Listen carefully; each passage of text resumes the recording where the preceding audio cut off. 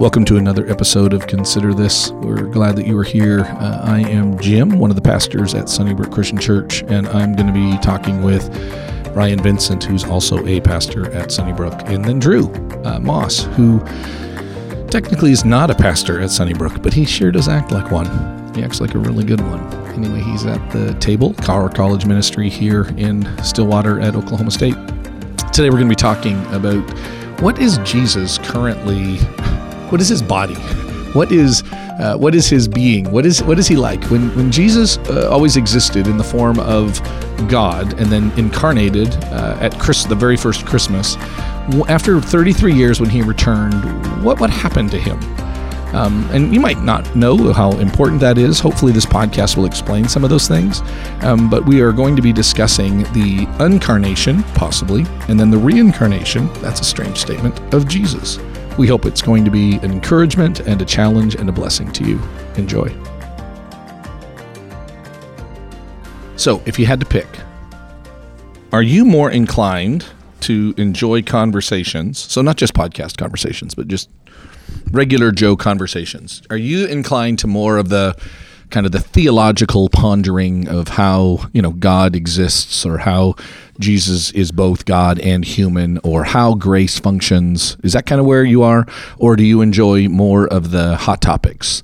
What do we do with war? What do we do with Christian nationalism? What do we do with some of the cultural problems or difficulties that are happening around us? So some might refer to it as, are you more theoretically minded, or are you more practically minded? I think it's a little more complicated than that. But which one do you enjoy more? If you had to kind of default to one, which one do you find yourself wanting to talk about more? Drew. I think I lean more towards the first, towards theological thing. And I'm trying to even figure out why what specifically is it? And it could really be from topic to topic. What kind of grabs my attention? I think that there's probably a fairness to that. That's from topic to topic. But I think if I were guessing, it could just be that it feels like the latter one is so... gets charged with a lot of other things that get added to it, political things, and I don't know, all that, what I mean? And so that just gets almost frustrating and distracting sometimes. And maybe that's what it is, but I think I would say the former. So. Ryan? Well, I don't even know. I'm asking you. So, Drew, do you want to speak for? Why? Why is it the theological for Ryan? Is the question. So, Ryan, why do you like the first one? Or though now he could totally play contrarian on this. No, I do like the first one. Yeah, I thought so. Because I don't ever trust that we have the full picture on most contemporary questions. I just feel like whatever hard stance I take now may look foolish soon as more information comes in, and I feel like the former, the theological is something where you can come to pretty, not complete, but relatively resolved answers. And I think if you don't have that, you're just spitting in the wind with the contemporary cultural questions anyway. I think one undergirds the other. Yeah.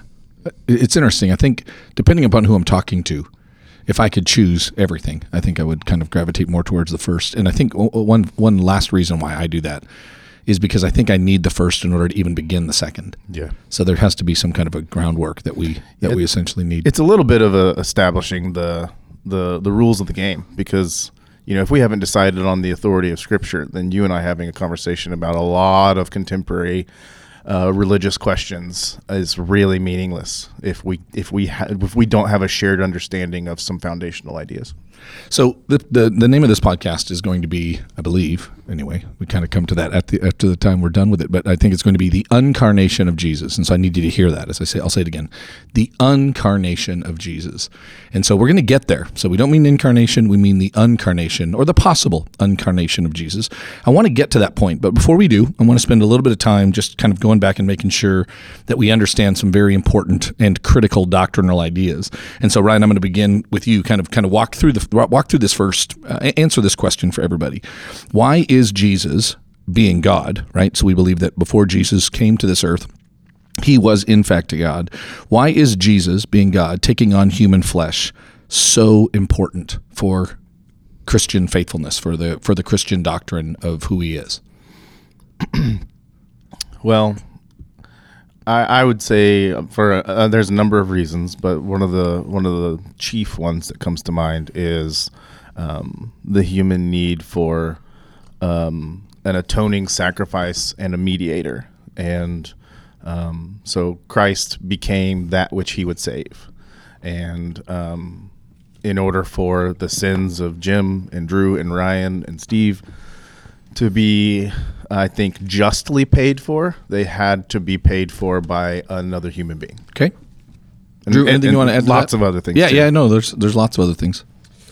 I think that there's something to which I think this is going to come up several times, but there's something to like God's commitment to his creation, even that God made this world, created the universe, and didn't go, blech, you know what I mean? If only I would have done That it. sounded Hebrew, though. Yes. That sounded Hebrew. If only it would have just been. If only I would have just done something more spiritual. Yeah. You know what I mean? Yep, It's like, no, there's a commitment to this, and there's a love for this, and he considers it good, and so it's not, and so it makes sense. I say it makes sense. I don't know that it still blows your mind, right? Yep. But like that's part of him coming to earth in physical form. Jesus coming in physical form is part of Jesus coming to redeem that physical world and make it right. So, I think my biggest reason why, and this might sound really simple, but my biggest reason why is I don't know how you explain what the Bible says.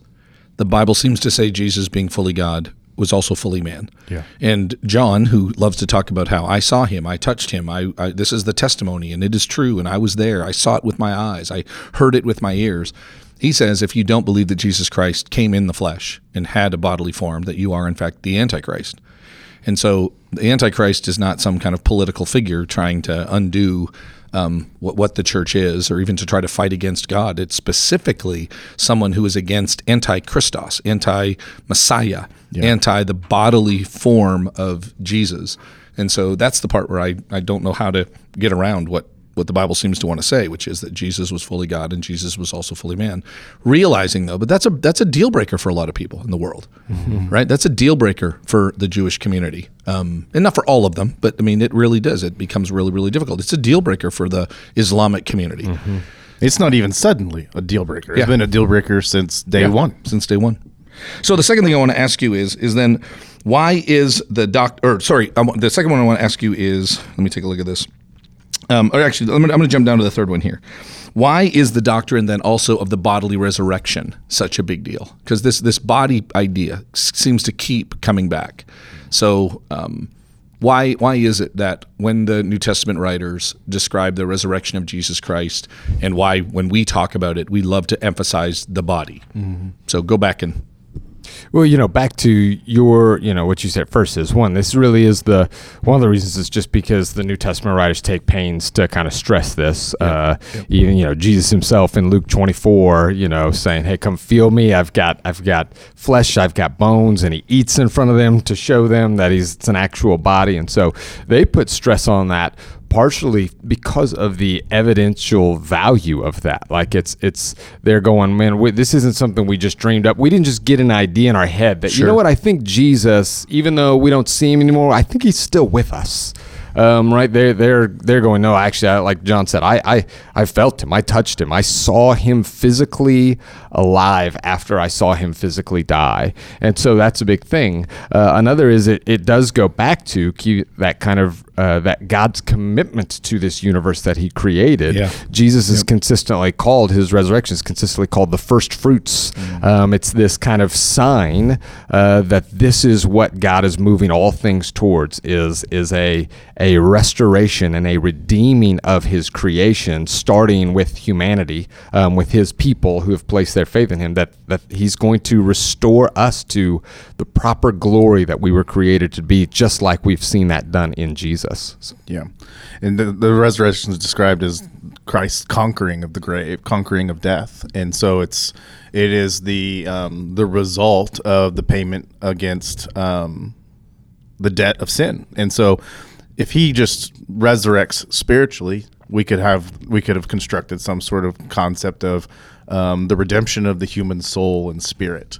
But no, it's like our punishment was both the death of the soul and the spirit and the body, physical decay, and actually like the groaning of the entire creation, kind of what Drew was pointing toward. And so, his resurrection had to triumph over all forms of death and decay as a result of sin, not just spiritual. Yeah, that's an interesting, like, it's not talked about like we get to eventually escape death, or that we that through death we kind of leave things behind, but it is this like conquering of death, which is like it's not just like, oh, through it we kind of escape the physical body and go into the spirit, but like that death is undone, that it's entropy is reversed, and those kinds of things ultimately will take place. And so that becomes a big thing in the face of where this message was spoken was in a Greco-Roman world that really did believe that like the best thing that could happen to me was for me to die and get out of the body. Get out of the body. Right? Yeah. And so if you're trying to shape a message to reach that world, it seems like you wouldn't want to stress so much the physical resurrection of the body. Their phrase, the body is a tomb. It's something I can't wait to get free of. And so the fact that even as the gospel goes into the Gentile world, that the writers stress this so much leads me to believe, man, this really matters to them, because they could have gone soft on it as they tried to reach people who wouldn't like the idea of a physical resurrection. One of the most famous chapters that Paul wrote is Romans chapter 8, which is all about the resulting work of Christ's atonement and resurrection, that the Spirit is going to restore this groaning creation. And it's like, that's a really weird thing to pin to a church in a very, very Greco-Roman context like Rome. Yeah. And it's interesting, you talked about the Greek problem, and it's the reason why they struggled with Jesus having bodily form in the first place, is that they literally considered him to be in the Gnostic world, where the rise of a particular sect or doctrine that was heretical, the Docetists, from the Greek word doceo, meaning to seem. And they love to point out, Jesus seemed to have a body. Like it appeared to them that it was a body. So we don't deny the fact that he came in some kind of a form, but obviously it couldn't be physical, because we want to believe the God, but we don't want to believe the God-man. Yeah, because the physical is a corruption of what is good. It is a deviation from what is truly pure, which is spiritual. And so if God comes, of course, he could not come in a corrupted, more kind of gross and somewhat sinful form. That's their thinking, right? And so they have a hard time putting Jesus in a body that just doesn't seem to make sense to them. But again, the New Testament writers take pains to stress that. Yeah. So now I want to jump forward a little bit. So there was a conversation I think we had, Ryan. I don't know which one of us brought it up, but I think it might have been you when you were going through in our Membership Matters class, a couple of Membership Matter classes ago. You were talking about Jesus today. So not just that he came, think Christmas, or that he was resurrected, think Easter, and there's a bodily form there, and there's a bodily form there, that he was God, and then he became God-man, and then he was resurrected to a bodily form. But then when he ascended back into heaven, what happened? And I'm going to guess it was you probably that made the comment that we believe that Jesus Christ is still the God-man, and that he still kind of holds to his, we're going to use the word ontology, it just means his being, kind of the nature of his being, that his being, who he is, then after the incarnation just never changed. And there was somebody that just kind of went, wow. Still exists in a body today. Yeah, that he still is in fact God and man. The first time that I kind of just said it, and I don't even know if I was thinking too hard about it, but I said it. And this would have been probably 6, 7, 8 years ago. And another staff member said, "What?" And and as we kind of worked it out, it was we kind of came to where we could see share a similar viewpoint. But yeah, it was for her not something she necessarily disagreed with, but it was something she hadn't even considered. Which is why I kind of want to talk about it. Like, so when we come up with our podcast topics, right, we're usually, hey, what's going on in the world around us, or what do we believe our people need to hear? And so we have different conversations, some very socially minded, and then others very kind of going back, foundational, theologically driven. And this was one that came up in a conversation in our worship arts meeting the other day. And at first, particularly myself, I was like, yeah, no, I don't want to talk about this. Like, I don't know if it matters what Jesus is like today. There seems to be not a lot describing it specifically. Like it's not the same thing as the way it describes that Jesus incarnated. And so that is very, very clear in Scripture. The Bible doesn't really speak about it directly as much as I would like. I think it speaks about it. And so kind of just dismissed it. And then I went home and I began to study it, and I began to realize, wow, there's a lot of things. And Drew, you've really kind of brought up, I think one of the things that really, really hit me, that a lot of the confusion on this topic, where people have not thought about it, they're not necessarily disagreeing, but they haven't really thought about it, I think is important for us to go back and say, okay, so then maybe we should think about this. Maybe there are some other things that are kind of getting lost in the process. And I'll confess, the big one that we're going to be talking about here in a moment is one that I seldom truly reflect on. I just kind of pass over something that Jesus is right now doing for me. But I just kind of think like, no, I don't think he's really doing that. I don't think he's really actively doing that with the Father right now. And I've been repenting about like what Jesus is actively involved in my own sanctification. There's still a process that he's actively involved in. We'll talk about that in a moment. But I really think that is the issue, is that a lot of people are going, hey, I don't know if I've thought about it. Mm-hmm. So then I'm going to ask you guys, so what do you guys think? So Jesus Christ came in bodily form, so he incarnates. He resurrects and he is in bodily form, and then he ascends. So Jesus today, when he ascended, do you believe, Ryan, we'll start with you.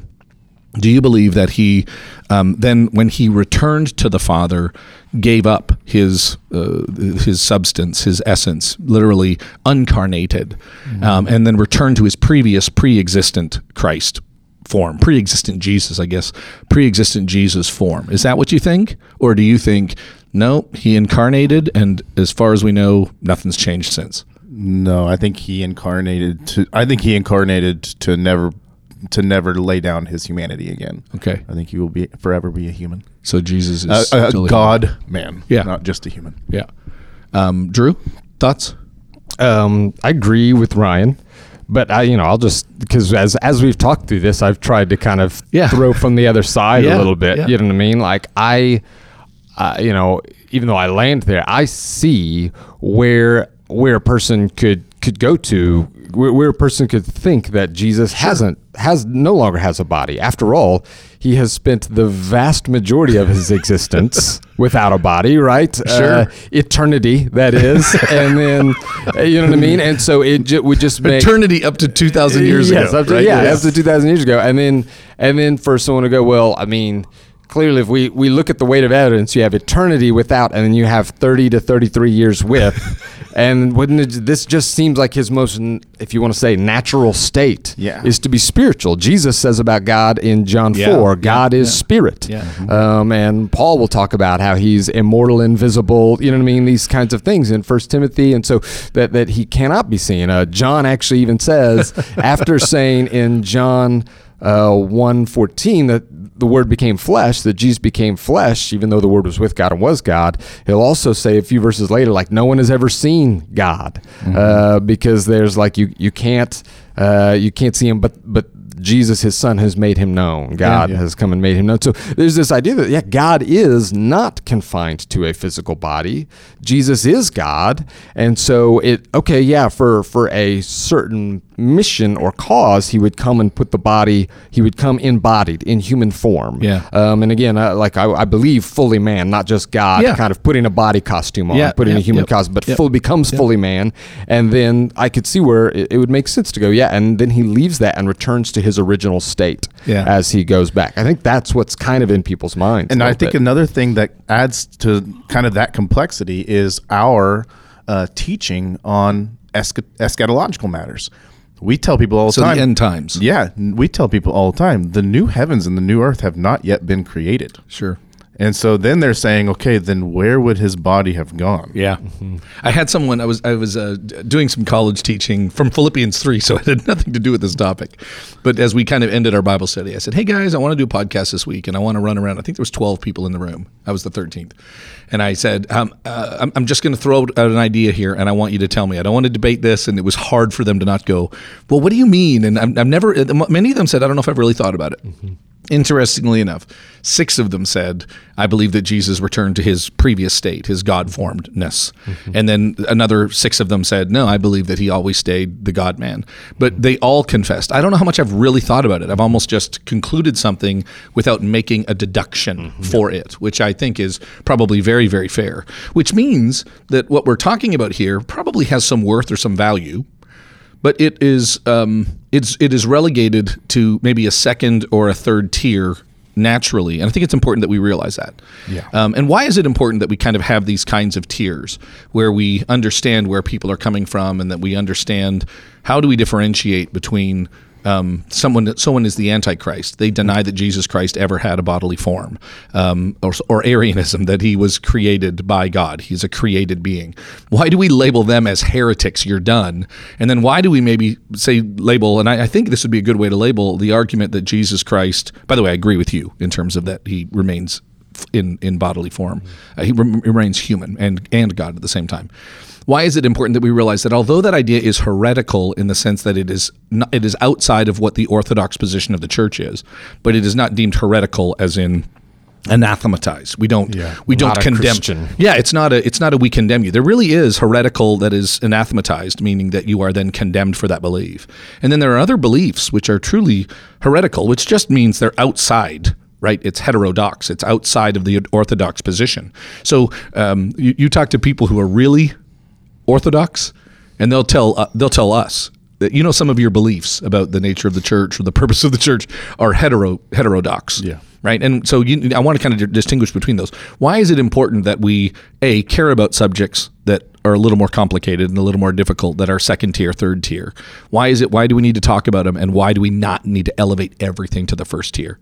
What's the value of that in the Christian community? Drew, thoughts? Well, the second question real quick is our hope and our goal is that we will place the same level of emphasis on things that the Bible places on things, right? And so that's why there are some things that will die on that hill, right? That Jesus is the Son of God, that he did die for our sins, and he rose bodily. The Bible not only says it a lot, but says it with a strong emphasis and a stamp. When Paul says in 1 Corinthians 15, if that didn't happen, if Jesus didn't die for sins and raised bodily, then your faith is worthless. It's a waste of time. Then we go, okay, we're not letting go even an inch on this. You know what I mean? And then there's some things that seem to be important, but the Bible does not stress quite as much. And this is it's important. I don't know if we've even talked about, but there is biblical evidence for the case that we're making, that Jesus has a body. And we're going to look at those in a minute. Yeah. So but as far as it's not stated quite as much, and so we don't put the same stress on some things on a tier 2 or tier 3 thing. Hopefully we're not, because the Bible is not. Yeah. And yet we also recognize that all the beliefs in Scripture are tied together to some degree. And so when you yank on one, it pulls on other ones. Mm-hmm. And so it's important to kind of see how something like getting rid of Christ's body on earth or in heaven does actually begin to shift some of our other beliefs about who he is and what he's doing. And so that's why it still matters, even if it doesn't matter as much as the resurrection say. And then I think when we identify something as a second or third tier question or decision to be made, then we engage with others who hold to a different answer with the appropriate degree of charity. Yeah. Whereas that's great. I like the phrase appropriate degree of charity. And so if you conclude this podcast or if we conclude this podcast and you hear it and you think, I'm still not so convinced, that doesn't make you a Christian and us not, or us Christians and you not. That's not the same thing. But like Drew said, there are convictions that must be maintained in order to consider oneself a follower of Christ. And this isn't necessarily one of them, but as Drew pointed out, it can have implications and, resulting beliefs that could really start to cause a few dominoes to fall. Yeah. So what I want to do is I want to look at some verses. We sometimes say, we need to make sure that we go back and look at Scripture, but I really want to do that for the remainder of our podcast. I want to go back and look at some Scripture and to say, hey, what does this seem to imply, and what are some of the importance of this particular wording? One word from the word, one section of Scripture that people love to talk about is, so the last time we saw him, what was it like? And so that's Acts 1, right? So if you look at Acts 1, and I'll read it, Acts 1, verses 9 through 11, this is kind of the last recorded sighting of Jesus in terms of who he is. So Jesus is on the mount with the disciples. They are describing things that seems to be very similar to the Matthew 28 text. And so Jesus is there, he's with them, and Luke records this. This is verse 9.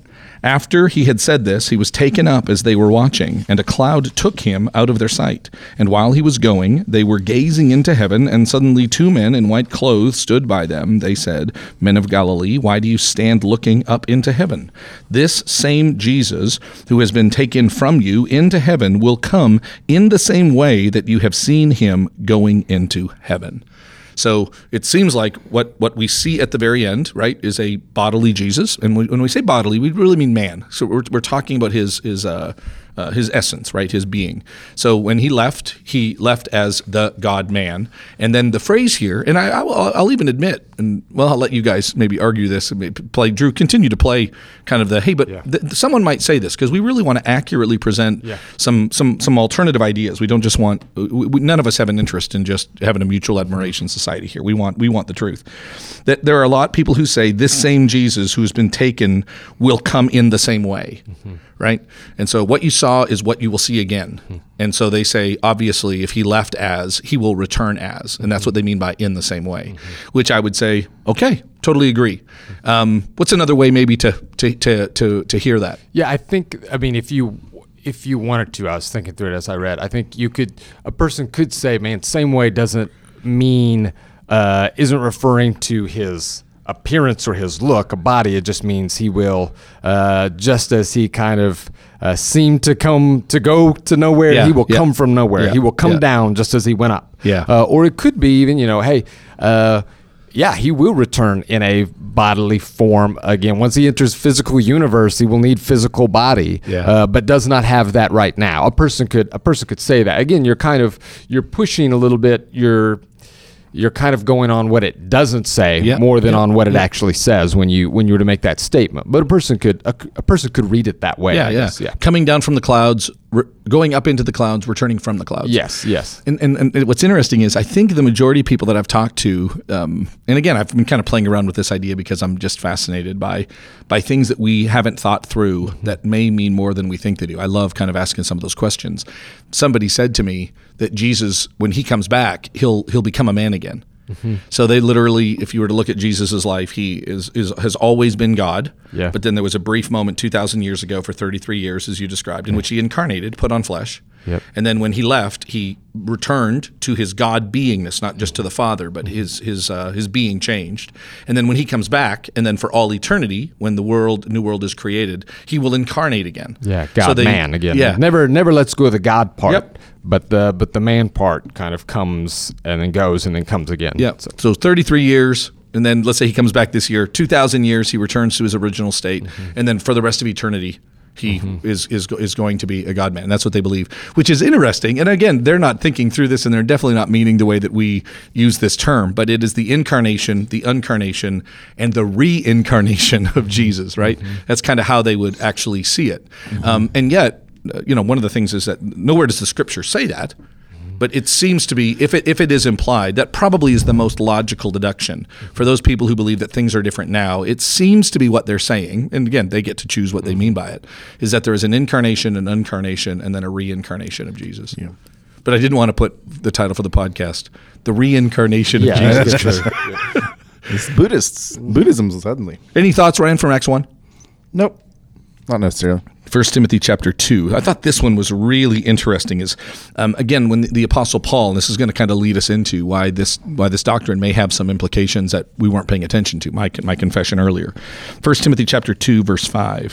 For there is one God and one mediator between God and mankind. One mediator between God and his godness, right? Father, Son, Spirit. The mediator with mankind, And then he is referred to in 1 Timothy 2 as the man, Christ Jesus.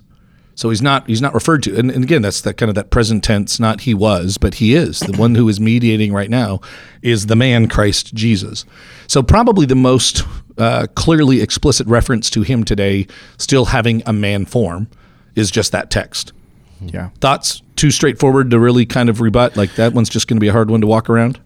Yeah, I think that one's a hard one to walk around. But one thing that I may want to insert here, and so we can have it to interact with as we go through the rest of these texts, is it could sound like a bit of a heretical question, but I don't think it is. When did Jesus come into being? Yeah. Yeah. Because like an important verse that I think may help with this.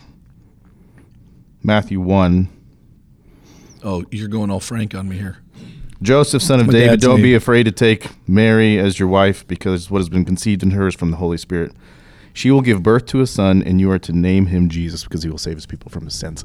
So the Son, the second person of the Trinity, has existed for all humanity, but Jesus comes into being in the sense that name Sure. it was when he puts on flesh. Sure. And then after he is ascended, the New Testament continues to call him Jesus, Sure, Jesus. sure. And Jesus, I think, is the name for the God-man, not for the second member of the Trinity without a body. Yeah. So the name is something that is applied not to someone that God created, No. but to the Son at the time of his incarnation is when we see that name specifically given to him. Yeah. Yeah, that my father who wrestles with I think he wrestles with the incarnation of God. I mean, he really does. It frustrates me, concerns me, but that's another podcast. Some of the same verses which lead him to maybe reject it are the same verses that lead me to embrace it in perpetuity. Sure, like my dad would love 1 Timothy 2:5, the man Christ Jesus. Like oh yeah, totally. Yeah. Not the God Christ Jesus, but the man Christ Jesus.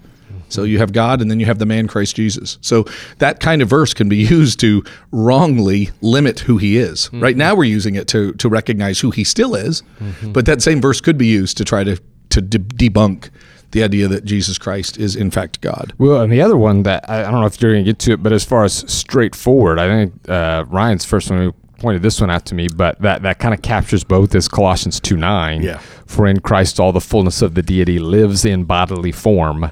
And that one's a pretty straightforward one to me, but it does also actually capture both the deity and the humanity together, right? All the fullness of God lives in Jesus. Yeah. So Paul says this mediator that exists, it is literally the man Christ Jesus. I think that's a really good one. Philippians chapter 3, verses 20 and 21.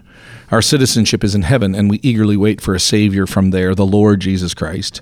He will transform the body of our humble condition into the likeness of his glorious body. So he will make us like his body is, by the power that enables him to subject everything to himself. So our future body is going to be the body that he has.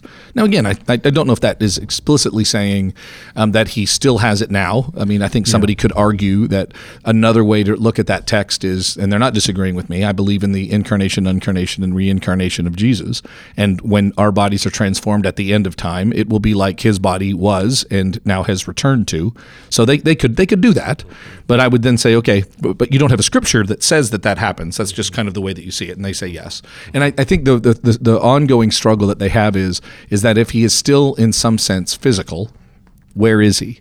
Because he's kind of stuck in this physical world that we see.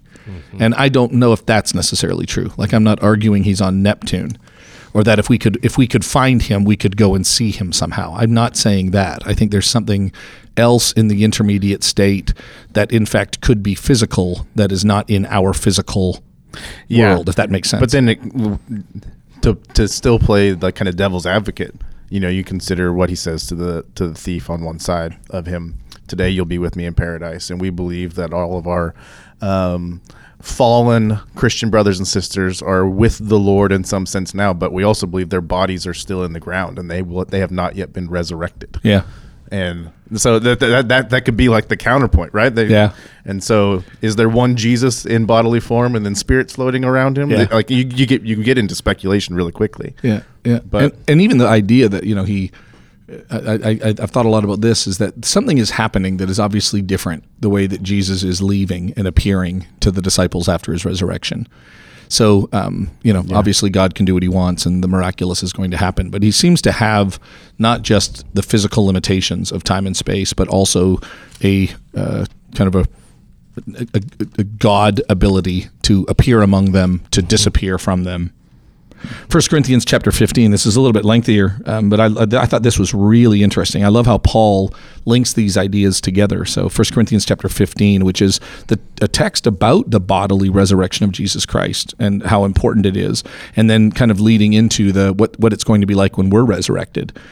So beginning in verse 42, so it is with the resurrection of the dead, sown in corruption, raised in incorruption, sown in dishonor, raised in glory, sown in weakness, raised in power, sown a natural body, raised a spiritual body. If there is a natural body, there's also a spiritual body.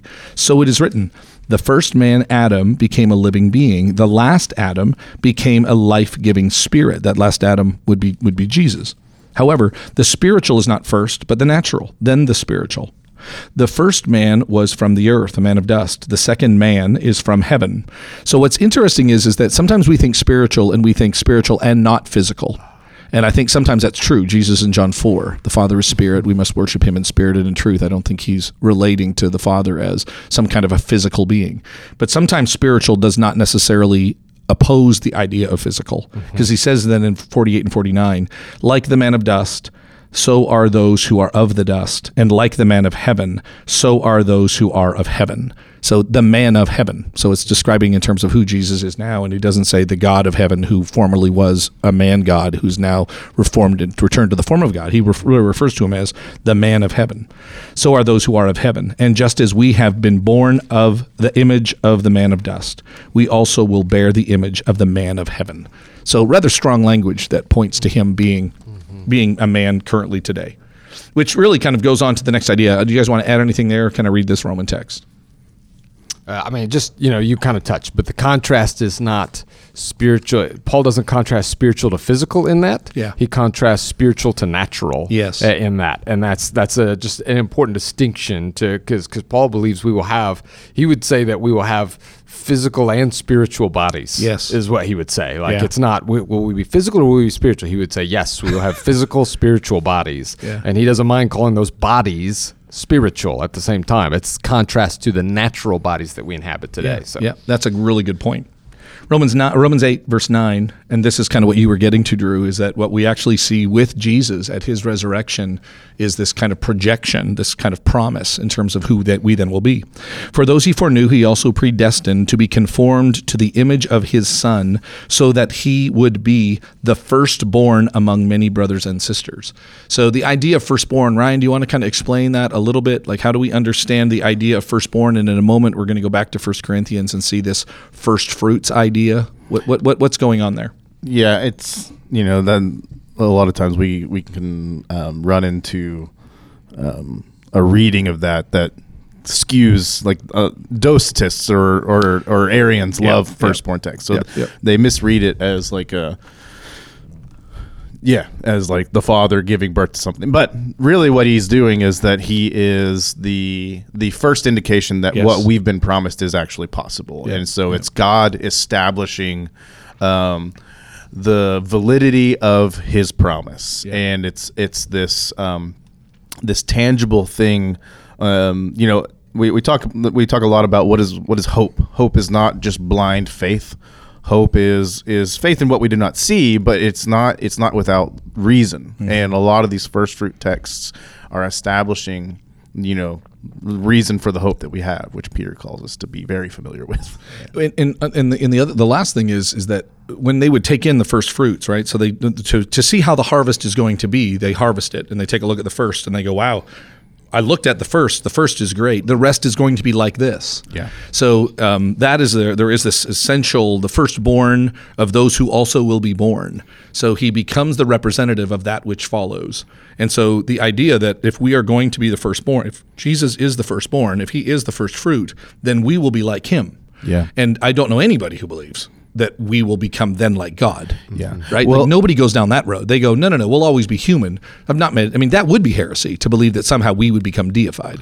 I've never done like a proper word study on firstborn. Would it also include in it like the familial status of being the firstborn, which is going to be the one to whom the inheritance is given, and then to distribute it is up to him? I wonder if there's any sort of connection there. No, I've never thought of it. Yeah, no, I haven't thought about that either, but that probably is true. I mean, it seems to logically follow. One of the things, just this is a side note, but actually sometimes firstborn actually is denoting more that of a supremacy or an over, like, so when it calls Jesus the firstborn of creation, it's not saying he was the first created thing, right? Sure. It's the same way that I think it's Tertullian calls some of his opponents the firstborn of Satan. Yeah. It's a little stronger than we usually talk about our opponents, but he's not saying you're the first person that Satan gave birth to. Yeah. He's saying you are the supreme of all Satan's people. You're at the top. Yep. And so sometimes the firstborn has more that connotation than an actual, like, you were born first or you came into being first. So it's a superlative term. Yeah. But it's interesting because I think the firstborn, and this is a text that we actually see a number of different times. We see it in Revelation, so which I'm not going to get into all those texts. We see it in not First Colossians. Well, technically it's First Colossians. We just don't have Second Colossians. Colossians 1, Revelation 1, Revelation 5, Revelation 5 again.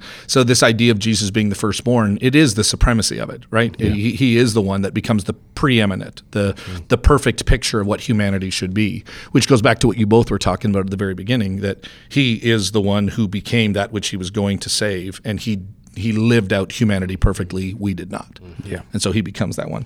I want to close by kind of, this is my confession, is that I don't think I realized how important it is that I recognize that Jesus is right now the mediator between us and God. And he's not mediating, it doesn't appear to be that he's mediating from a God position, because then it's hard to be, in that sense, like our representative. Yeah. Right? So it seems to imply that the representativeness of Jesus kind of remains in that position of a man. Romans chapter 5, verse 10. For if while we were sinners, we were reconciled to God through the death of his Son, how much more, having been reconciled, will we be saved by his life? Now, again, I'm not saying that is proof positive that Jesus Christ still remains man, but we definitely see the fact that the reconciliation of God is through who Jesus Christ ultimately became. Romans chapter 8, verse 34, who is the one who condemns us? Who is the one who condemns? Christ Jesus is the one who died, but even more, has been raised. He also is at the right hand of God and intercedes for us. So my point there is not that he is doing so from a human being, but that he is the one who intercedes, right? And by the way, I don't know anybody that's disagreeing that he's not the mediator. 1 Corinthians 8:6. Yet for us there is one God the Father, all things are from him, and we exist for him. There is one Lord, Jesus Christ, and all things through him, and we exist through him. Hebrews chapter 7, verse 25. And therefore he is able to completely save those who come to God through him, since he always lives and intercedes for them. Hebrews 8:6. But Jesus has now obtained a superior ministry, and to that degree he is the mediator of a better covenant, which has been established on a better promise. Hebrews 9:15. Therefore he is the mediator of a new covenant, so that those who are called might receive the promise of the eternal inheritance, because a death has taken place for redemption from the transgressions committed under the first covenant. And then 1 John 2:1. My little children, I'm writing these things so that you may not sin, but if anyone does sin, we have an advocate with the Father, Jesus Christ, the righteous one. So again, those texts aren't really trying to argue for what he is ontologically, his being, but they are arguing that he is a mediator. And so I think one of the questions that you have to ask is, and so it's more of a theological question, if it is so important that Jesus comes in the body so that he can represent us in his death, how can he mediate in a different way? Does that make sense? So it's a little bit of a step, and I'm willing to admit that. But why is it that Jesus is the mediator? Why isn't God the Father the mediator? Why isn't the Holy Spirit the mediator? So to remove the humanity of Jesus seems to remove the essential part, not just of. So if you remove the incarnation, you both would argue, then how does he represent us? Yeah, he cannot, specifically, like the main thing, he cannot die for our sins. He cannot die for human sin if he is not human. Yes. And the next step you're going to say, how can he mediate for human weakness? How can he mediate for humans in sin if he is not still human? It's kind of the same. Yep. Yeah. So I think you have some verses that seem to imply it. And I think the New Testament, again, doesn't necessarily care about it. They and when I say they don't care, it's just that I think they probably just assume something. And we're trying to figure it out. But the part that I loved about this was it was very humbling for me to realize that I think that Jesus Christ forgave me, that God forgave me in the work of Jesus Christ as I entered into that covenantally through faith. And so that's something that's happened. I was united with him in baptism, and I have the indwelling of the Holy Spirit. And now I just try to work this out. And the Holy Spirit really kind of helps me to be my guide. But I guess reading those texts and wanting to argue theologically that Jesus Christ was in fact my mediator, and he's my mediator, I had to go, he's my mediator. Like he's the one that's still like that. It gives, say 1 John 1:9, kind of a whole new thing, that if we sin, God is faithful and just, and he will forgive us of all sin. And this isn't just like this past tense idea that Jesus Christ still is with the Father, mediating on our behalf. And again, I think you're wrong to believe that God is always wanting to condemn us, the Father, and then Jesus the Son is always going, whoa, wait a second, remember what I did for them. I mean, that's not how the Trinity works. But there is this ongoing mediatorial process that the Son is doing. I believe he's doing that as a God-man still. And it has made me appreciate the importance of the value of Jesus Christ, who is still our mediator. So thoughts about that, kind of more on the... Again, I would say a practical implication of a deep theological truth. When you sent these, Jim kind of pulled these texts together a few weeks ago and sent them to a few of us. And as I kind of read through it and maybe even had some side conversations on just how profound his ongoing status as the mediator is, it's charged the weekly taking of communion with something invigorating for me. I've always held to this is more than just a rote symbol type view. I feel like they're just like I believe in the baptistry. I believe when we take communion that there's something mystical taking place. This really, like I've just had new thoughts and almost like a new worship of the heart during communion, thinking about him as the mediator. It's one of the most tangible expressions that we have on a weekly basis in our case, of his ongoing mediation. Yeah. Drew, thoughts? I think the area where this has hit me a little bit is I sometimes need to even just say the words out loud in the midst of when I feel overwhelmed by life sometimes, when I feel overwhelmed by the amount of stuff I have to get done or the things that are happening that I can't control or those things, sometimes I have to just say out loud to God in prayer, but you are never overwhelmed. You've never been overwhelmed. You've never been like stressed and, that kind of thing. And then it's been an interesting thing to think about this fact that like Jesus has actually kind of experienced that. You know what I mean? Not in a like, oh no, what's going to happen? You know what I mean? But gosh, the Garden of Gethsemane appears to be overwhelmed by the pressures of what is about to take place in his life. And so it's an interesting thing that I'm talking to a God, both Father, Son, and Spirit all together, who are not overwhelmed by anything. Yeah. But I'm also talking to a God through the Son who knows what it's like. Yes. And who's actually experienced it. And the same thing with like sin. I'm talking to a God that does not get tripped up by sin and has never been pulled down by sin. But I am talking to a God in Jesus who has experienced the pressure and the temptation of it. Sin. And there's something that is really cool to think about that idea of Christ mediating in a human form. It's like, dude, like he, perhaps we believe probably body still bears the scars, you know what I mean, of physical difficulty and pain and those kinds of things. See, and that's why I think the Acts 1 material maybe actually is referencing more than we realize, because when we see the pictures of Jesus, and I know they're visions in Revelation chapter 5 particularly, it describes him as a lamb standing as though slain. Yeah. And I do believe that the eternal marks of Jesus are not something that he is ashamed of, but they are for the glory of God, that there is a Jesus who was crucified from the foundations of the world. Yeah.